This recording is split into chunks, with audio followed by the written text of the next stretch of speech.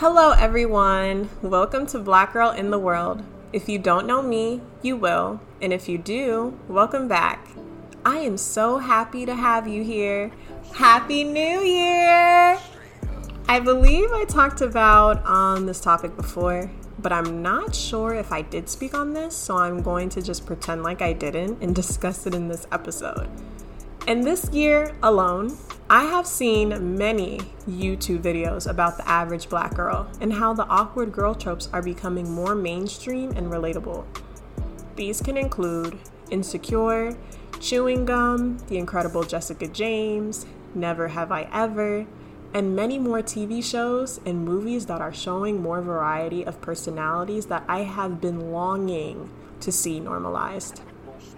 Our media can now be based more on relatable content, and I love it, truthfully. As a kid, I had always struggled to connect with the media because on Disney, they were a little polished, unless it was That's So Raven or Hannah Montana with their, funny, chaotic little teenage lives. But Disney really focused on flashy clothes or whatever they were putting together on those kids. New hairstyle every day, never running out of money. Only issues that really happened is school, her family, and every now and again the flaws from her quirky love life. It was really limited with focus on a certain skin tone or hair type when there are variations of them all, and not many discussed in detail growing into adulthood on Disney either. I mean, Nickelodeon had a few, shows about teenage lives going into adulthood without making it weird or without having to add sex or profanity in it. But there weren't many shows that described the transition and the issues that could, arise from that transition. In terms that can be understood by a child or have at least some type of lessons learned that parents are trying to teach their kids, just having shows about real life and making jokes about, those situations and transitions, because it's a possibility for all of us. I think, honestly, I haven't seen Disney Channel or Nickelodeon in a long time, but hopefully they're able to do that. But at the topic at hand, I wanted to speak about living in comfort as just a regular girl. I remember speaking to someone and explaining to them that my podcast can be targeted to all girls and women of different shades and sizes, even though I identify as a Black woman in her 20s. I am a Black girl in the world. Yes, this is true. But I also want to be seen as another podcaster on a platform that people can listen to, laugh, and relate to. You get what I'm saying? I'm just exhausted. I don't want to be the exceptionally Black goddess of PG County. It gets tiring. Hold your crown high, chocolate Afro beauty empress. I'm truly drained of that. Every day we have to be strong and refrain from crying. But honestly, you guys, I want to be that delicate flower. Just vulnerable, with my puppy dog eyes, tight mood. I want to be held and told it is okay to be sad sometimes. It's okay to cry. Take a nap today and get energized tomorrow. I actually do not mind sadness sometimes because I feel like it helps me grow, to regain inspiration and appreciate reassurance. I want to continue learning and getting excited about things. I want to live comfortable with my great paying 9-to-5 job with benefits that I can take advantage of. A growing relationship with my boss and coworkers. I can go home to my husband and our dog, and eventually our children will get excited when telling me about their day as I'm making food for them. I want to go to happy hour with my coworkers and giggle about things that we can giggle about privately at work, now publicly at the bar or when going shopping. I want to attend business trips where they pay for the seminars and hotel rooms and I can just, relax in between. I want to mumble and grumble to get up for work in the morning after a night of bliss, but still putting on my heels and getting ready for the day as I go into Starbucks or whatever is going to be popping in the next 3-4 years and get my coffee, go to work, and meet my, coworker or assistant or something. I want to bring my work best friend to dinner for her birthday and giggle about memes in the break room. I want to have a promotion party with people who want me to succeed. And if I haven't found my home husband yet, I want a work husband.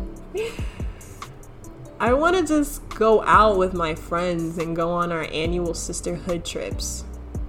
And I want to get invited back to my parents' house for events like birthdays and anniversaries or, a retirement party. Ever since I was little, my father had always envisioned me with a big house for a big family, and I just kept telling him that I do not want a big house. I just want a nice, comfortable little home with a guest room and 2 or 3 floors for my family, like a townhouse that I live in right now. I don't want a big yard. I have realized in a world where hustling means to be your own boss and selling anything and everything we can think of, and honestly, I really commend some of you who have succeeded in mastering the algorithm when necessary to sell your items and your services. But not all of us are built to be bosses, and you know what? I am perfectly fine with that. We have to have people working for someone, honestly. We are all working for something or someone. Being a boss is cool and everything, but many people do not realize that your clients are technically your bosses. Not trying to ruin anything for anyone, but aside from that, it becomes pressuring to see so many businesses and people telling you that you can make your own schedule, regulate your own money, and just do it for you. It's nice to know that there are more options for people. In my world, I see Insecure, and I see myself living like how Issa lives, or similar to that. I'm not saying that I want to live out all her struggles and that I make the exact same moves that she did, but she, as a creator of this show that has provided so much representation, really pushed the conversation of how we function every day with our mental health, family, our jobs, friendships, and romantic interests. We make mistakes. Things that are in our past creep up on us sometimes that we probably wish we could change. Nothing is straightforward because there are loops and turns of the future that we didn't see coming. And I hope and I love that I don't feel alone in the feeling where things are chaotic right now, but baby, it will get better. And that's how I feel when I see Insecure. What this short episode is saying is that I want to live my life how I have always envisioned it to look like as a kid. I, made a few changes here and there as I got older, but I knew what I wanted as a kid, and I still want those same things.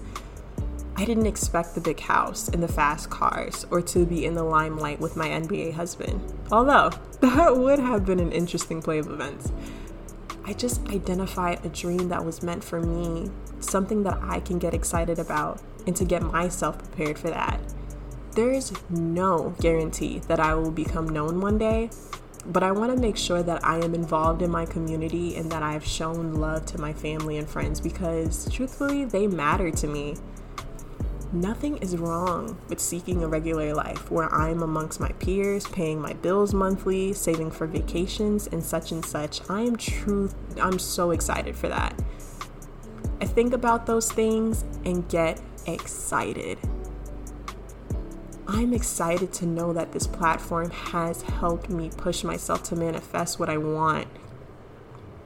I'm slowly growing into myself with that, and I'm getting what I want and deserve. Cheers to a happy, blessed year. You all, my listeners, deserve nothing, absolutely nothing, but the very best in this new year. Look at you. You're absolutely amazing, and I love you. Keep going into the positive route. It is okay to cry. It is okay to cry, and it is okay to rise up again because you got this. All right, that's my time, you guys. Bye.